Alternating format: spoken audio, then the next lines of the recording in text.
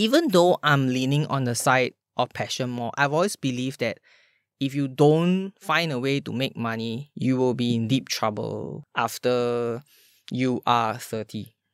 Okay, that's my gut sense. Because when I first started working, I was like 24 and my salary was like 1,800. That was crazy. Like, my opinion, that was incredibly stupid of me to take the job. You're listening to the Building Financial Fitness podcast, the show where personal finance is about the person, not just the numbers. Here on BFF, we talk about how to make money your best friend so that you can have the freedom to make the most out of life. We go through the honest discussions about money so that you don't need to make the same mistakes. We demystify jargon so that no one can smoke you with complicated acronyms. After all, money's greatest value is to give us control over our time, which is truly our greatest asset. I'm your host, Jonas Yu. Welcome back to the BFF podcast, everyone. As you already know, I'm your host, Jonas. And today we have Kenneth on the show. He is a part business nerd, part reckless creative, 100% Marvel geek. And like with any superhero, by day, Kenneth works in a brand management for a real estate management firm. And by night, he runs Providence, a social media content agency. Welcome, Kenneth, to the show. Hi, thanks for having me. Yeah, I think that we had a really good conversation earlier this year when it comes to brutally honest career advice for Gen Z and millennials. Today, I really wanted to touch on the deeper topic of what might shape the decision of someone just entering the job market or maybe changing industries, as well as the recent Tang Ping phenomenon. So you said something on your blog which really struck me, and this was where you said that the last 18 months have showed that you weren't wrong about the youth today. They are as hungry, as driven, and as concerned about achieving success as you and I. A vast majority of 20 to 24-year-olds that you have met are not entitled. They're not soft like the typically termed strawberry generation. But what they are is afraid. So can you tell us a little bit more about your thinking behind this? Okay. So I think to start off, right, I interact with a lot of people like 10 or more years younger than me. So when I was in Boston University, I was teaching undergrads on top of studying. And a lot of the students in the master's degree program that I was in were like in their early or mid-20s. Okay. And a lot of them are like high achievers.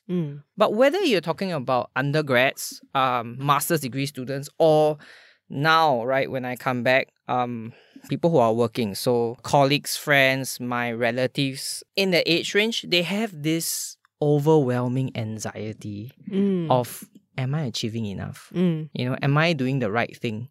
And, you know, a lot of them have already started working. Yep. And they're only working for like 1 or 2 years. But they are in a rush to accomplish, right? They're like, oh, why am I not getting the promotion? Why am I not getting the salary that I want yet? Why am I still, why am I still stuck in this same position doing the same thing? And at the same time, they are thinking about the side hustle. They are thinking about the crypto investment. They're thinking about the stock, the stock market. They're thinking about, should I get insurance, right? They're thinking about 10 million things and then still wondering whether they're doing it right. And I think a lot of times they don't realize how much they have already done and how much they have already achieved. I have a really good example of a friend. I think she's like 24. And I met her while I was doing my master's degree. So just to give you an idea of how much she has achieved, right? She's achieved a double degree. She's been on TV as a reporter. She was a television news anchor. She is, I think, a violinist lead chair in a symphony orchestra. And she achieved all this before she's 25. Wow. And yet, the first time I actually had a really real heart-to-heart talk with her, she told me, I'm not entirely sure if I have done enough in my life. And this was at 25. You had that chat at 25. Now she's 25. We had that chat when she was like 23, just turning 24. And I was just really surprised. Yeah. That is crazy, right? I mean, just the amount of achievement that somebody feels that they need to have by a certain age. And I think a lot of this is also exacerbated by this Forbes 30 under 30. Yeah. I'm not even sure if they're going to have a Forbes 20 under 20. I really don't know, right? Because I would really like to see 50 over 50, like people who are doing interesting things, or even something like some people who are achieving amazing things post 70, post 80. But going back to this Forbes 30 under 30, there seems to be this race to be as successful as possible, as young as you can. Is right? this really stupid flex culture? Everyone that can flex on social media is flexing on social media.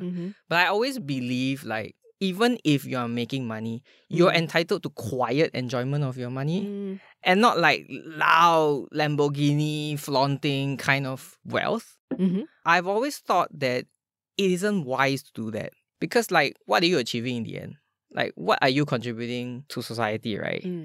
So ultimately, what you're trying to achieve is about a certain thought process, wisdom, knowledge. And I think those things are more valuable when you sit at a table, have a drink, and when people ask you about it, you talk about that, right? If your entire life's focus is on that, then it's a lot easier to navigate relationships as well because people won't just look at you and go, that's the person who's got the Lamborghini. That's the person who's gotten the watch. Yeah. You know? That's so interesting because I mean, I'm not sure. Maybe we hang around in different social circles, right? But then I do find that my experience with Gen Z, even for millennials where they're seen to be focusing more on passion than pay, and I'm maybe a very old-fashioned millennial that focuses a lot on the importance of saving and accumulating money from an early age, I was surprised to see that they were very much passion-focused.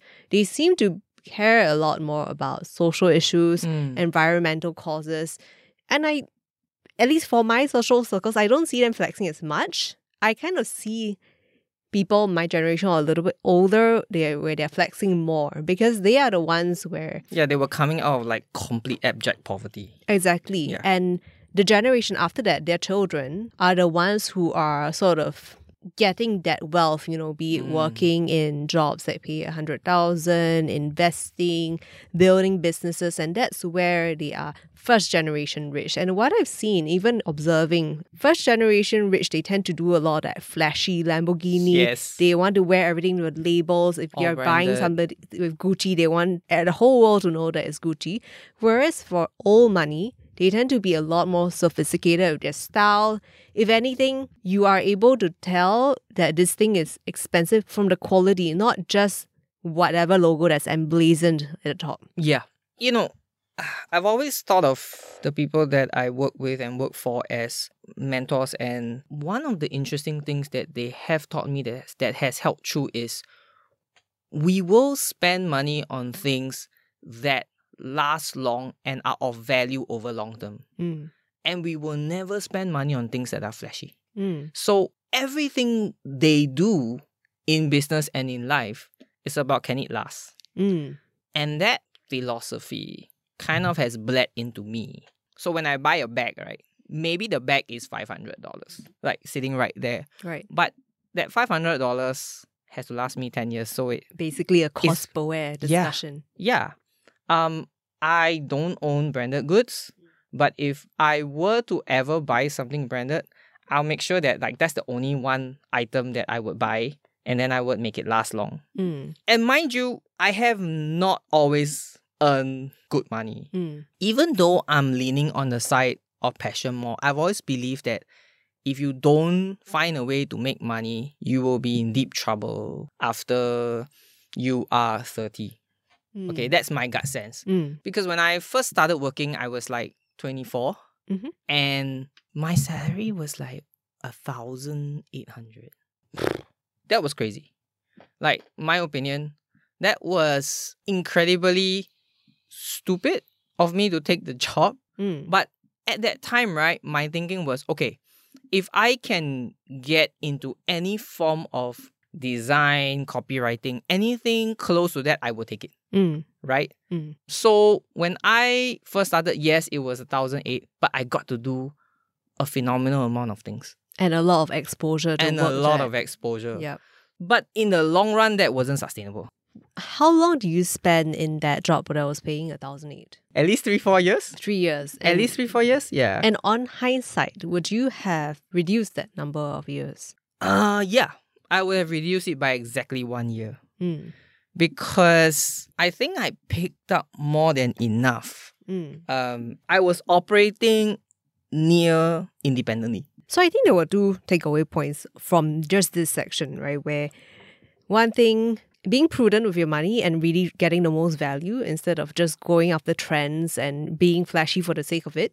And the second thing is the early years of your career are extremely formative. So there's always this balance of how much are you learning and how much are you earning? And if you are learning, but at a salary that is maybe below market rate, how much time do you give yourself? I think that's a very important question because I do get a lot of questions when having conversations with friends, especially if they're in their 20s, where they feel that maybe they're not learning as much, but then they do not want to move or they are stuck there. And the advice is always like, go and look out the market. You do not know, you might be a lot more valuable and you probably are a lot more valuable than your current employer is seeing you. Correct. Of course, there's the thing about loyalty. Just to cut in on that, I think a lot of times if they were offered more money, right, the loyalty won't matter. So the whole loyalty thing to me, I'm not saying all the time. A lot of times it's a lie. Okay. My gut sense is that we don't have a culture of tasting and trying enough. But the thing is the loyalty thing, right? There are people I've seen, their CVs, they're literally moving every less than 6 months. That is a red flag. Whenever I'm reviewing candidates, that is a red flag. Yeah. Right? You want to ask a little bit more on that. But Totally. then apparently it used to be 2 years, now it's 1 year. So like if you were to hang out in a company for 2 years, I would say, and then after that you move, I don't think it's particularly disloyal. Yeah. Especially if you've contributed something, right? It's like if you're there for 5 years, right, and you have not done a single thing that of value, right, then no matter how loyal you are, there's really no point in continuing in that company. So my comparison is always, okay, if I'm in a company and I say I want to work there for 2 years, like how much can I contribute? What can I do? And I will make sure that I go all out to achieve it first. But if they are saying that they don't want to move, my gut sense is that a lot of times we don't have a culture of trying. If you did well in school, there are certain options you have, but certain other options are close to you. Right. If you don't do well in school, there are certain options you have and certain other options are close to you. Right? So there is this sense of like my path is mostly predetermined. My path is set for me. All I need to do is follow. Right? So what opportunities do we have to try new things? Okay, CCA is one. If my parents allow me to, there's enrichment courses, enrichment classes. And if my parents don't allow me to, then they give me like fixed enrichment courses, right? Or your piano, violin, whatever, taekwondo, the typical, right? So we don't have an opportunity to figure out what we don't like and what we're exceptionally good at. And my gut sense is that most people will have something that they're really good at. Yes. Right? Yeah. Then it's up to them to figure out how they can use that skill in ways that will be productive for them. So let's go back to my friend Amanda, the high achiever, right? So if you think about what she has done with her life, right, she's gone from achievement to achievement. She's a communicator because she's a great news anchor and a great reporter. And she's very multifaceted. She's very multifaceted. And she's also like a musician, like a hardcore like violinist. Yeah. So she was able to marry her two abilities together. And she's actually a lead communicator at a symphony orchestra in Boston. And she's auditioning for a violin chair. So she's found a way to marry what she's good at and what she likes with like a real life job. So, I mean, she clearly, whether or not she likes it or not, she's like a hustler, right? Yeah. She is kind of like banging out all these achievements 100%. back to back before 100%. the age of 25. Correct. And remember, she has like student loans, but she's paying her own way. So is it possible? I think if she can do it, I think a good number of us will be able to do it. I'm not saying that she doesn't have privilege, but for like all of us who are middle class kids, I think there is something to say about not about worrying so much and then actually not really going out there and getting it done.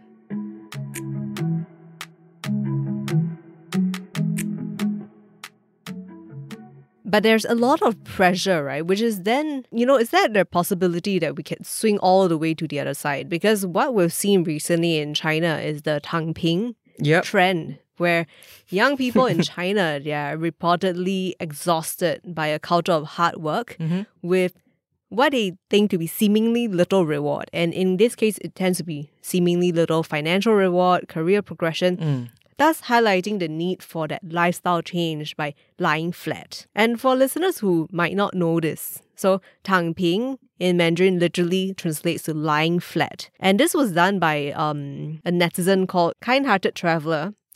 And he created this post describing his experience living off 200 renminbi, which translates to US $30 per month, with 2 meals a day, without working for a couple of years in China with the 996 lifestyle. And the 996 lifestyle basically means working 6 days a week, 9 a.m. to 9 p.m.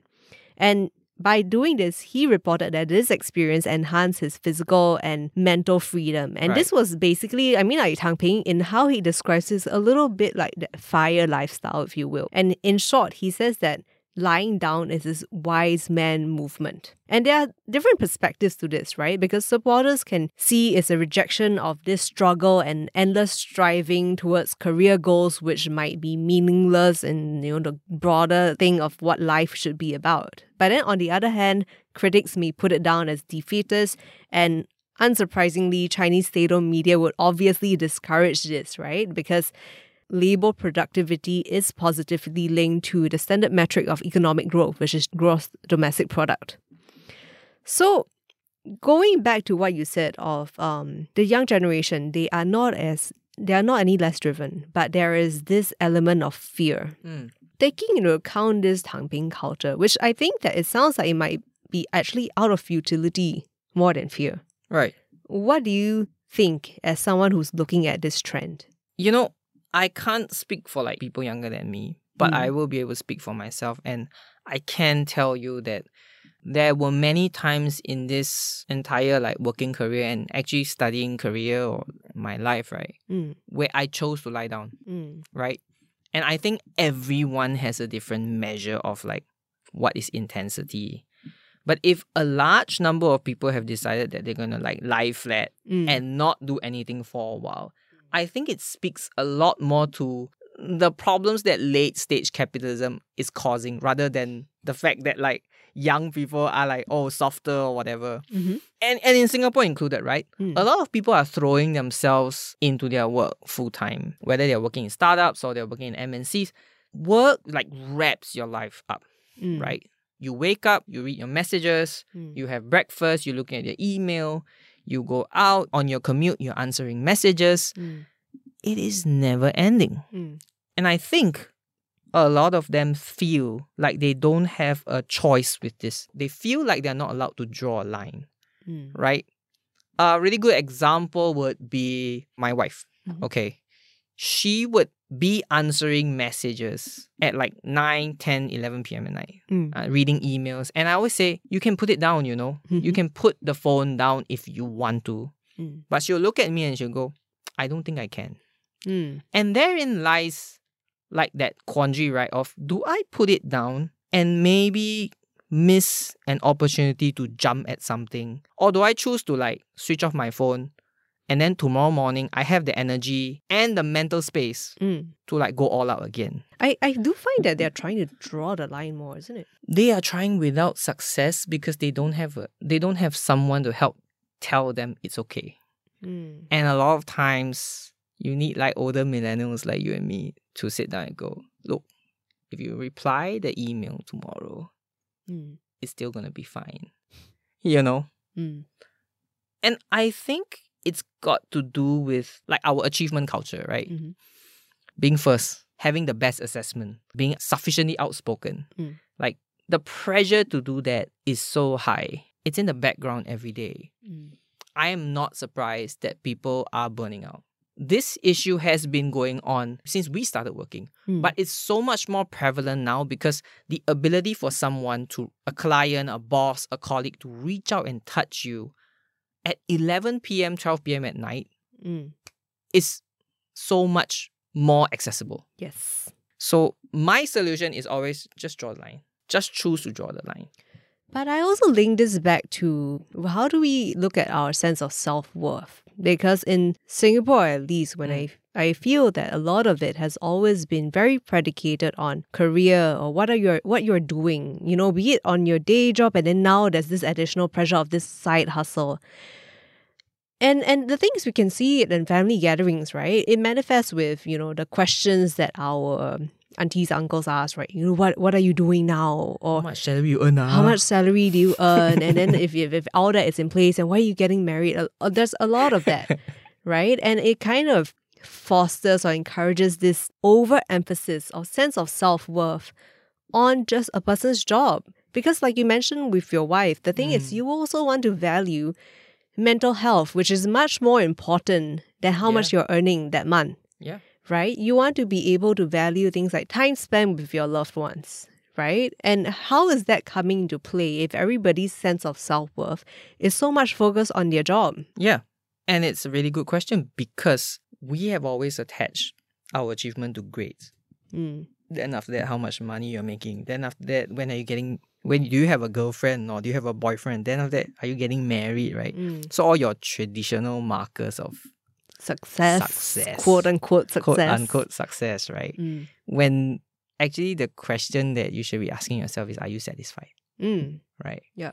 And the moment you get there, and so that's my answer to people who ask me, what job are you doing now? How much are you making? I'm like, I almost never answer that as a rule, and that has conditioned all my relatives to not ask that question. That's awesome, right?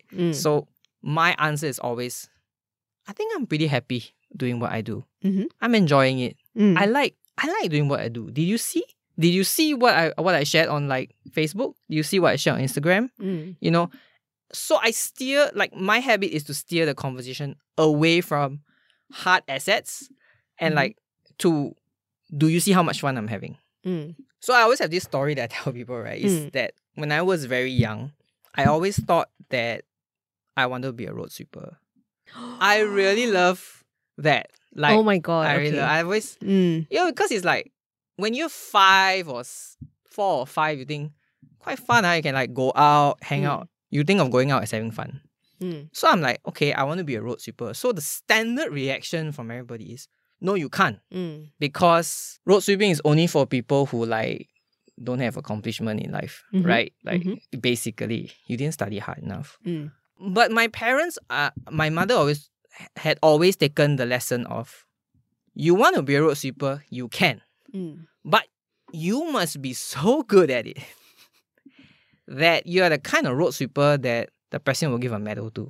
Right. It's metaphorical, right? And I think it's in steps. You got to be good at something. And when you're good at something, you tend to like it. And when you like it, it becomes a virtuous cycle, right? You like something, so you do more of it. You do more of it, you get better at it. And eventually, you get so good at it that people give you an award for it. Okay? So that's the core requirement. Later on in life, it's, okay, do you think you'll be happy doing this? Right. Do you think that you're good at it? So there was one point in time, and I was only like in university. And I didn't even really want to go to university, to be honest, okay? Until I was told, okay, you go and figure out what you want to do first. And then you take that course. Who told you that? My mom, right? Because she said, look, I'm not going to force you to do business course or like do whatever, right? Like do something that you're good at. Right? Find it. And then like we work together to get you in. And that's what I did, basically. So that's how I ended up working on doing communications because I knew I could write. I knew I liked to write. I knew I was good at writing.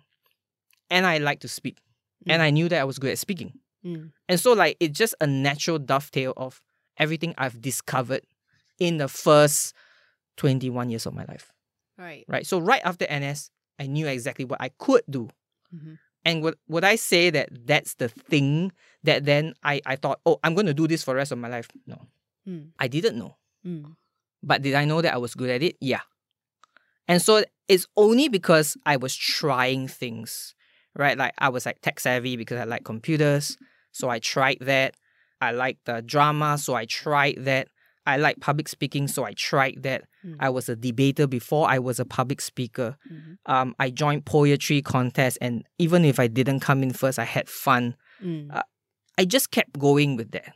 So the key is or the encouragement is to be as experimental. And try to at least, and also to a certain depth, right? Don't just touch and go, and not, not just attending a debating class for like a weekend, right? But really go at it with a certain level of depth. Yeah, actually go in, actually get your ass kicked in a debate and enjoy it.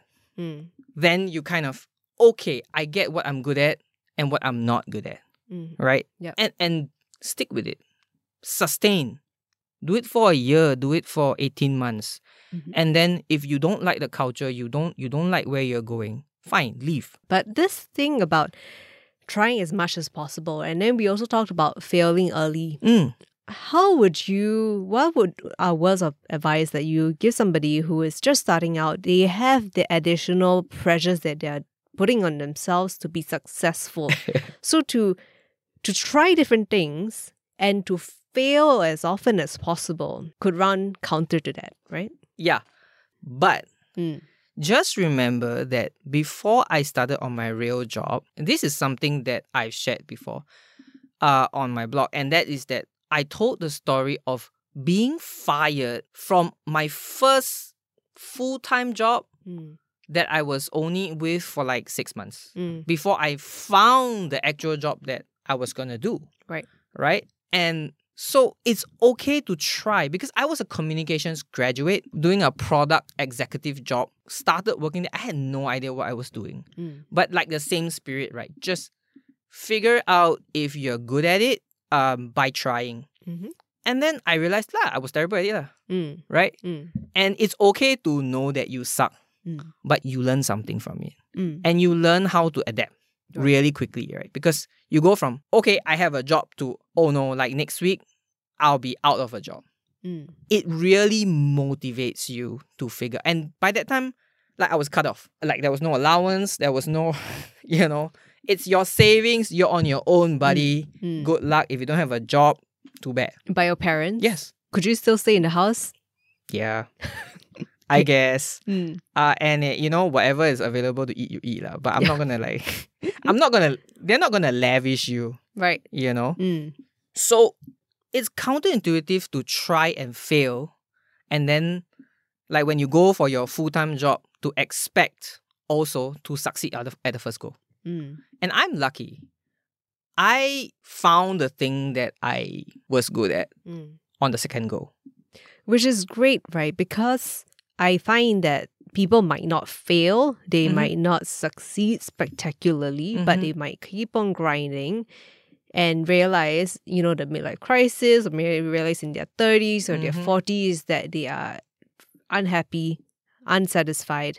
But by then, you might have golden handcuffs. By then, you might have too much to lose to stray off the path. You might have a home, you might have kids.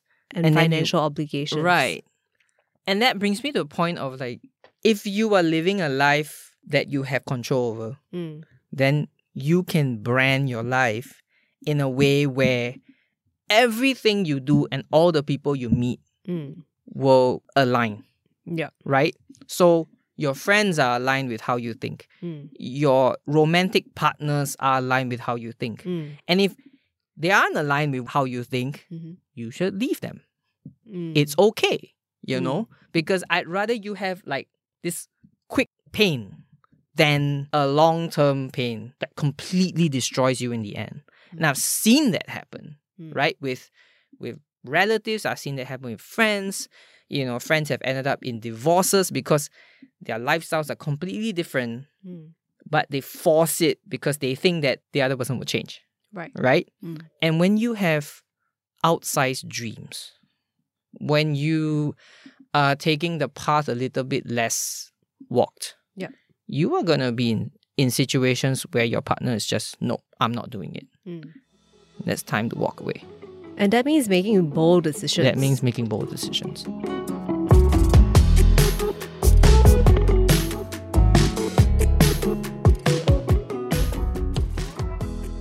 And in typical BFF podcast style, we're going to end this off with quick fire round of 5 questions. Okay. So the first one is, what is the most expensive thing that you have bought that you don't regret? My MacBook Pro. Okay. I never regret that. It's a big purchase for me because I don't like to spend thousands of dollars on any single item. Yeah. But it's like, it's already paid for itself. Yeah. Second one is, what is the most expensive thing that you have bought that you do regret? I think it's got to be a gaming laptop that I bought. Okay. Yeah. Which brand was it? It was an Alienware. And I bought it like a few years ago. But I never really spent enough time gaming.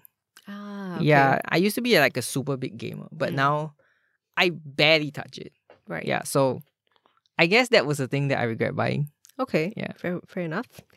Third one is, what is the best money advice that you've gotten? Save early, invest early. Okay.